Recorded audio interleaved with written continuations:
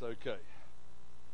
1 John chapter 1, starting to read at verse 5, says, "This then is the message which we have heard of him, and declare unto you that God is light, and in him is no darkness at all.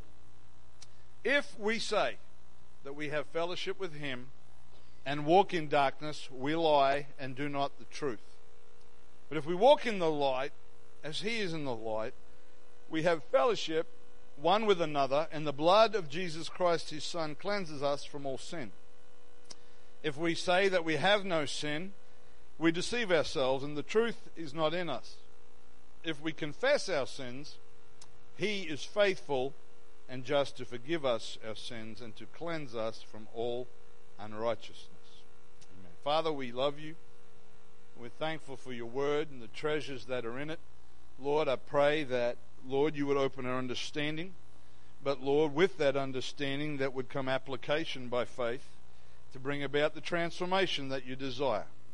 Lord, just anoint this time together. Anoint me to deliver your word, I pray. Anoint us to receive in Jesus' name. Amen. So from this passage, it's very emphatic that God is light. Everything about him is pure. It's holy. It's perfect. There is absolutely no darkness in him whatsoever. None. If we say that we have fellowship with him and walk in darkness, or in other words, we are deliberately in sin, we're lying and we're not in truth. Now, walking in darkness implies that it is an active choice and a decision to live that way, not simply to stumble or to make a mistake. Amen. Fellowship with God speaks of relationship, speaks of communion, and of speaking to and hearing from God. Speaks of a desire to please him in all that we do. And when we walk in the light, as he is in the light, we might understand this as, it's not walking in a natural light source, but we are walking in his way. We are following his example. Our focus is on him, what he wants us to do, who he wants us to be. That's a simple explanation of what it means to walk in the light. Verse 8 tells us that if we say we have no sin, we are deceiving ourselves. This is not a statement to say that a little sin is okay. Far from it. But rather it's a statement that because of my sinful nature, even though I'm trying to walk with him in the light, I still have a way to go. I'm still working through some things and overcoming some things day by day. Amen. And thank the Lord, he's helping me every day. Amen. And as long as I keep coming to Jesus and confessing my sins, he is faithful and just to forgive me and to cleanse me. Amen. His faithfulness is hard for us to grasp because I keep coming back to him time after time, asking him to forgive me, and he washes me clean and says again and again, I see you as righteous. Now, we know how many times we come back to the Lord. How many times it's often for the same thing. And what an awesome God, when he loves me, even when I let him down, and always hears my prayer of repentance. Always. If I'm sincere in my repentance, he always hears me. When I come and I say, Lord, I've messed up again. And I know we've spoken about this before. And I'm concerned we may speak about it again. But will you please forgive me? And the Bible says that he is faithful and just to forgive us, not just to forgive us, but to cleanse us as if it never happened. And so, for some of you this morning, that's all you need right now, is that when the devil is in your ear telling you that you have failed, you may be able to say to him, yes, I have, but Jesus has taken care of it. And as long as Jesus takes care of it, the devil can say whatever he wants. And you can say, my sin is under his blood, and his blood is against you. Amen. Bless the Lord. Amen. But in verse 7, there's another component. There's another piece of the puzzle. Verse 7 says, if we walk in the light as he is in the light, we have fellowship one with another, and the blood of Jesus Christ his Son cleanses us from all sin. So, if I am doing my best, again, by his power and strength, not by my own, not by might, not by power, by his Spirit, to walk in the light as he is in the light, we have fellowship one with another, and the blood of Jesus Christ cleanses us from all sin. When I fellowship with God, which is what the context is about here, he's in the light, if I walk in the light as he is in the light. When I fellowship with God, a product of my fellowship with God is that we will have fellowship with one another. Amen. Now, we covered this, but fellowship happens at various levels, from light-hearted conversation to discussion about our walk with God, to opening our hearts and being vulnerable about our struggles, our battles, and even our fears. And the deeper the level of fellowship, the more vulnerable or open to hurt you become. And the reality is that living in a flawed, imperfect world, full of flawed, imperfect people, and going to church with some of those flawed, imperfect people, hurts and offenses do come. Somebody woke up. Amen. And the natural and even understandable response to that hurt is to close up emotionally from others and to protect yourself from never happening again. When we are hurt, we don't want that to happen again. And we will sometimes consciously, sometimes subconsciously take action to protect ourselves. The unfortunate part of that is this passage of Scripture does not actually give us the liberty to do that. Amen. If it says that if I'm walking in the light as he is in the light, we have fellowship one with another. So part of walking in the light as he is in the light is that fellowship. Amen. But then John makes another statement that finishes off verse 7. So there are three statements in verse 7. I'm being a little bit repetitive because I want this to really sink in. If I walk in the light as he is in the light. That's the first statement. So I'm trying to be what he wants me to be. I'm trying to follow him, listen to him, obey him, honor him, glorify him, worship him. If I'm doing that, then we have fellowship one with another. That's the second part of the verse. And the third part is that the blood of Jesus Christ, his Son, cleanses us from all sin. Now, the specific mention of Jesus being the Son is important, and we'll come back to that later. So file that, we'll come back to that later. Forgiveness only comes from God. Now, we can and should forgive one another, but in terms of the error of our ways being removed from our account, only God can do that. God is one that washes sin away. Amen. And the cleansing power of forgiveness, according to the Word of God, comes from the blood of Jesus Christ. But what is interesting is that he uses, these points in this verse are not there randomly. He uses the fellowship of the body as a vehicle to bring about cleansing.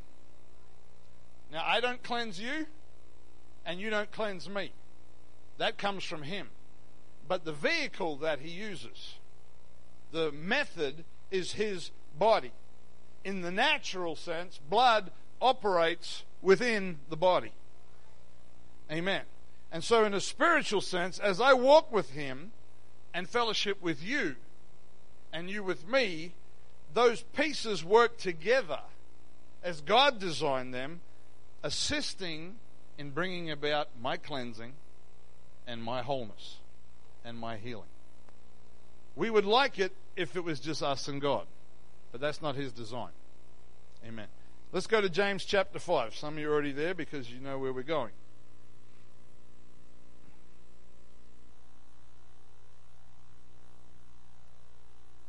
James chapter 5 and verse 13.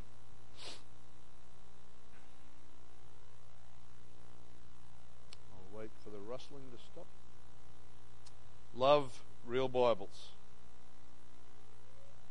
Love technology, but when it comes to the Word of God, love real Bibles. That's just a personal preference. Batteries never run flat on my Thompson chain. James 5 and 13 says, Is any among you afflicted? Let him pray. That's the biblical response to affliction. The human response is to moan, but the biblical response is to pray. Amen.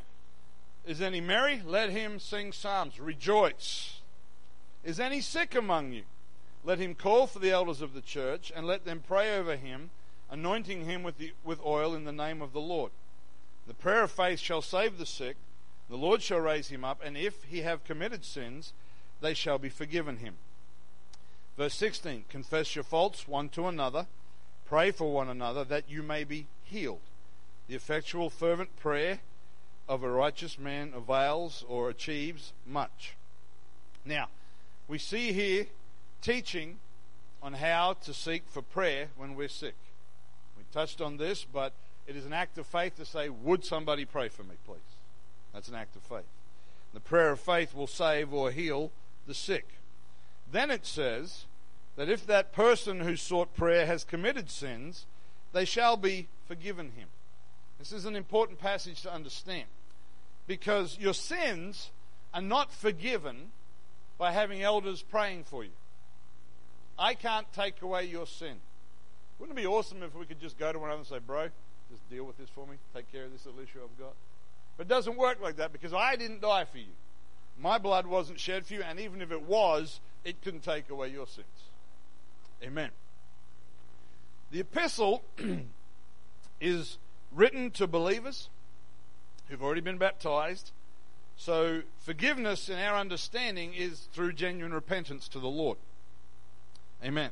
So whether the sin had some connection to the sickness or the two were completely separate, both require faith and obedience to achieve the desired result. The scripture is not teaching that when you come forward and we pray for your illness, that somehow your sins are automatically forgiven as some kind of package deal. That's not what it's talking about. But if, as a part of the desire to be healed from illness, that person's faith also desires to repent of sin, forgiveness can take place in the same time. Amen. Is everybody with me? I haven't lost anybody. If you have a better understanding of that, please share it with me afterwards. I'm not being funny. It's a challenging passage. But I think we all agree that no elder, no preacher, no apostle can take away or forgive my sin. Only God can do that. They may be praying with me and helping to facilitate what is happening, encouraging and praying together, joining our faith together. But forgiveness takes place between God and the individual alone. It's God that forgives sins. That's why they wanted to stone Jesus when he told somebody their sins were forgiven. Because they said, you're a man claiming to be God. And he said, you've almost got it. They were saying it as a negative accusation. He was saying, you look at that a slightly different way and you might actually have a revelation of what's going on here. Amen. Okay. And this leads us to verse 16, which says, confess your faults one to another and pray one for another that you may be healed. The effectual fervent prayer of a righteous man availeth much. Now I believe, and I'm hopefully on safe ground, that there is a parallel between what is happening here in James 5 and what is spoken about also in 1 John 1. Amen. Some Orthodox churches have taken this verse to mean that they have created, if you like, a rite of confession where you meet with a priest, you confess your sins, you tell them what you've done, they give you certain processes to go through, things to say, things to do, and you'll be forgiven of your sins. Again, that is not a biblical concept. Amen. The word fault here in verse 16, I believe it may include sins in the sense of trespasses against God, but I think the scope is broader than that. That it also includes our struggles, our weaknesses, and our flaws. Now, to compare the two passages, if I can, it's gone really quiet, so either everybody's listening or everybody thinks I'm going off track. John said, if I walk in the light as he is in the light, I'll have fellowship one with another, and the blood of Jesus Christ, his Son, cleanses me from all sin. James said, if you'll confess your faults one to another, pray for one another, that you may be healed. In both of these passages, there is an overlap between my relationship, fellowship, confession, prayer together with my brethren, and with my receiving cleansing and healing. So, we discussed that fellowship comes with a risk. It does. Fellowship at the point where I'm sitting down with my brother and I'm saying, bro, this is what I'm struggling with. I'm having this issue, or I'm struggling with this fear. It comes with a risk of him not taking it seriously. It comes with a risk of him telling people afterwards and saying, oh, you'll never believe what the pastor's struggling with. Who would have thought? I thought he was more spiritual than that. It comes with, it comes with a variety of risks where I become vulnerable. And that's the risk of fellowship. And our flesh and the devil does not want us to take that risk. Because if he can get us to lock up, that cleansing and that healing and that wholeness is locked up with it. Now, am I saying that God can't do it? God can, but this is the method God has chosen to do so. Amen. So, the question that everybody wants to know is who and how do I choose to talk to somebody? Do I just pick a random person and say, hey, Bible says I need to talk to you about my problems and get you to pray for me? You can use that method if you want. It may not work too well. The key is in reading the verse backwards. The effectual fervent prayer of a righteous man avails much. When you're looking for somebody to talk to, you look for a righteous man. Because a righteous man will care about you. A righteous man will protect your vulnerability. A righteous or a spiritual man, as according to Galatians chapter 6, will desire to restore you in a spirit of meekness or gentleness, being very conscious of their own weaknesses and shortcomings. And a righteous man will recognize his limitations and when you need more than he's able to assist you with. I used the example of this the other night. We dedicated a family this morning, but when you have children, one of the many job descriptions you get as a parent is you become a doctor and a nurse. Your kids get sick. I don't know any parent that hasn't had a child that's got sick in some form or another. And you do what you know how to do. You try to keep their fluids up. You may give them an appropriate dose of something like Panadol, baby Panadol, whatever. There's various treatments that you may know. Some are passed on from your parents. Some of them have absolutely no value whatsoever, but we do them because that's what mum and dad did. But if your child's condition gets worse, a wise parent, a good parent recognizes, I don't know what to do now. And you take that child to a doctor because they've been trained, hopefully, to know more than you do about the child's condition. And they will examine the child, examine their symptoms, hopefully prescribe some kind of a course of action that will improve their health. But if the child's condition is even more serious, the doctor will say, you need to take your child to the hospital, where there are specialists that can administer the kind of care that they need. They might say, well, I think this is what's wrong, but I'd really think we should get somebody else to have a look at your little one. Amen. The spiritual parallel of that in the body of Christ is that as brothers and sisters, we can talk to and encourage one another, and we should. And if you've been serving the Lord a little bit longer, you can really encourage somebody who's been new in the Lord. They can say, hey, I'm having this challenge. You can say, hey, let me share something with you that helped me. But then they might share something with you. One of the men might come to, Brother Moses and say, bro, I'm having this problem. And Brother Moses might think, yeah, I think this is this is a little bit above what I know how to handle. He'll say, hey, how about you go and talk to Brother Frost? He's our men's leader. Have a chat to him. And Brother Frost might well be able to take care of it. Help that brother as he does often. Encourage them, assist them. But if it's a bit extra curly, he might say you need to go and talk to the pastor. It's not because the pastor's got a medical degree or he's the smartest person in the building, but it's how God sets things up. And so we have to recognize our limitations. When we take on things with our brothers and sisters that are bigger than we can handle and don't do the right thing, that's pride. Because we think, I can take care of this. We need to know where our limits are at. Amen. If you go to hospital and you need brain surgery, you don't get the nurse to do it. Nurses are incredibly valuable and hospitals will fall apart without them, but I don't want a nurse cutting over my skull because they looked it up online and followed the basic steps. It's not a good idea. Amen. So, try to bring some of this back together. We understand that in the beginning, man was made for perfect fellowship with God. A holy and awesome God and a pure and a sinless man. No, nothing in between. No hindrances, no being out of sync, no misunderstanding, just a beautiful relationship between God and his image creature. Man sinned, fellowship is broken. There's a gulf between God and man. There's a gap that is there because of sin.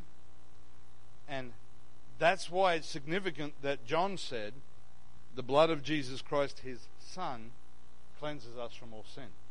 Because God, as it were, let's come here, Moses. Let's see if we can not confuse ourselves too much. I got the microphone, so I get to be God. Okay? I'm God. This is Adam. Me and Adam, we're tight. There's no problems in our relationships whatsoever. Adam does everything I tell him to do. He loves me. I love him. It's a happy day. But then one day, Adam decides, I'm going to do what I want to do. Doesn't go too well. Adam sins, breaks my commandments. It sounds weird saying that. Breaks the commandments of the Lord, and that gap is formed. You can go sit down now, please, bro. So God is holy and pure. Man is in sin. There's a gap. There's a gulf between us. But it says, the blood of Jesus Christ, his Son, God who is a spirit, the Bible says, was manifest in the flesh. So God, who is invisible, stepped into the gap in the form of the humanity of Jesus Christ and made a way to take his hand and bring the two together.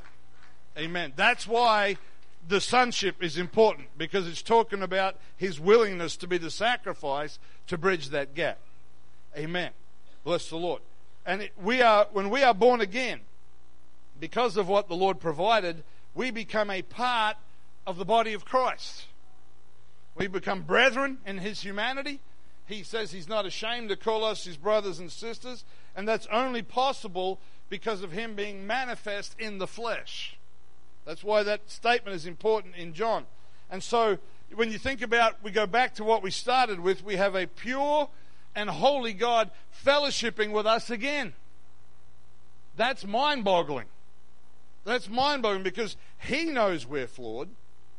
We know we're still flawed. We know that we're not in his league. We know we're going to let him down. He knows we're going to let him down. He knows I'm going to disappoint him and most likely repeat that mistake not once and not even twice. And still he says, I want to have fellowship with you. That's incredible. That he continually overlooks my shortcomings. If you had a friend that constantly let you down, constantly, showed up late, borrowed money, didn't pay it back, crashed your car, whatever it may be, insulted your family, if they constantly let you down, how's that friendship going to go? You're going to delete their number. When they knock on the door, you're going to turn the lights off and hide behind the wall and pretend you're not home. But God, as our Heavenly Father, has a relationship with us who constantly let him down and always opens the door, always takes your call, always hears when you cry out to him. That is incredible. And says, hey, I'll continue to forgive you. But you know what the problem with being a part of the body of Christ is? Paul said to the Corinthians, the body's not one member. It's many. And that's when the party stopped. Not only that, God gives us instructions, not suggestions, instructions about how we interact with the rest of the body. Fellowship, confession, prayer for one another. Amen. In fact, the Word of God gives us instruction, and this may be where we go with some lessons in coming weeks, for every kind of relationship that we have in life. They're all covered.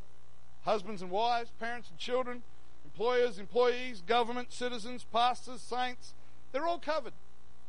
And the common factor in all of those relationships is that they're all between flawed human beings.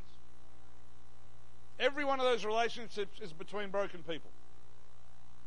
All of them. So whatever role you find yourself in, and some of us are in multiple of those roles. We're spouses, we're parents, we're citizens, we're saints. There's a lot of those roles. We find it. Every one of us is in at least one, usually several of those roles. And not one of us ever gets a perfect score. Not one of us ever gets 100%. Now, some of you know what it was like to get 100% at school. I don't relate to that. But when it comes to relationships, none of us get 100% any day. Some of you think you do. You need a fresh look. Ask the person on the other side of that relationship. Amen. But God's instruction to us about what is required of us. Everybody say, what is required of me? In those roles and relationships is not conditional upon the performance of others. I'm going to say that again. What God expects of you as a husband, wife, parent, child, employee, blah, blah, blah, on down through the list, is not influenced in any way by the actions of the other person. Now, let me clarify that just for a moment by saying this. While no personal relationship, whether personal, spiritual, or professional, is perfect, there are lines that if they're crossed, the obligations for the relationship cease to exist. This is a serious thing. For example, in a marriage, if somebody's safety is under threat from violence, or a spouse is unfaithful and reconciliation cannot be achieved, because biblically that's the first goal, then there may be justification for that relationship to cease. They're at the end of the options. That's not the first station on the train line. Amen. If children are being abused or neglected, then the parent's authority in that situation shouldn't exist and the children should be removed. If your employer treats you inappropriately, underpays you, requires you to do something illegal, you have the right to respond to that. The government expects you to disobey God, you can refuse. In the same manner, if you break the law, you should expect the consequences. Now, some of you think, well, I never, ever break the law, so I've got 100% in that relationship. You think you never break the law until you have a child that's learning how to drive. Then you'll find out how many times you do break the law. Amen. And I'm just going to leave that right there. Amen. I'm not even making eye contact with anybody. So there are limits of what we're expected to accept in a relationship. But that's the edge of the limits. Amen. But you see, in reality, if my wife or my children don't do everything perfectly, what God expects of me as a husband and a father doesn't change. I can't say, well, they're only performing at 65%, so I'm going to meet them at 65 and feel very good about myself. God does not give any one of us the right to do that. We don't go to the Lord and say, Lord, my family, they're not doing everything they should be doing. The Lord doesn't say, that's okay. You get a pass today. You can just, only do half job. The expectation from God is that whatever my role is in that relationship, that I'm walking in the light as He is in the light. So when I'm saying, God, what kind of a husband or a father should I be? I'm not looking sideways going, as long as I'm keeping up with them, we're all good. I'm looking up going, what do you expect from me? Whether we're talking about marriages, families, on the job, in the community, in the house of God, God does not ever say, this is what I expect of my people so long as these clauses are met by the other persons. That second part doesn't exist. He just says, this is what I expect from you. Like Elkanah. He went to the house of God knowing the corruption. Now, if I was pastoring across town and Elkanah came to me, I'd say, bro, you need to get out of that church. It's a mess. But Elkanah's worship was to God. Not to Eli, not to Hophni, not to Phinehas. His obligation was to the King of Kings. And when we view our relationships and we say, God, what do you expect from me? Not what do you expect from me in relation to somebody else. It will change the way we live. Because we're living in a day where everybody's justifying everything by everybody else's actions, and everybody seems to feel the need to be outraged about everything. People are getting angry about everything, everywhere. That's not biblical. That's carnal. And we need to be careful when our default response in a situation or relationship is to justify. We've got to say, am I in the flesh or am I in the spirit here? Now, there are times when we have to explain what's going on. I'm not saying there isn't a place for dialogue. But our first priority is, how does God expect me to handle this? Amen. God expects me to be a husband, a father, a citizen, a son, my parents are still alive, a pastor, a saint, as He requires. Not based on what you do or you don't do. Because as we've taught before, if we start doing it because we're looking left and right, we'll start keeping score. Well, I'm ahead of this guy, but man, I've got a lot of work to do to catch up to that sister.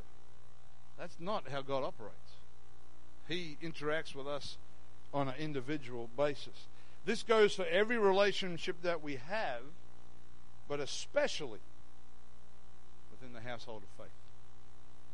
Especially in the family of God. Coming to a close. Jesus said, by this shall all men know that you're my disciples if you have love one to another. That's not just about the witness. That's about the fellowship and the cleansing and the healing and the wholeness that He wants to be happening. Amen. Peter comes to the Lord and says, how often shall my brother sin against me and I forgive him? Till 7 times? The reality, Peter and all of us, we never get to 7 times anyway. Let's be honest. Somebody's doing the same thing repeatedly. Are we going to get to 7? So Peter thought he was saying, that's a pretty big. And Jesus said, times that by 7. And Peter's jaw hit the floor. And he was like, it can't be done. Not naturally.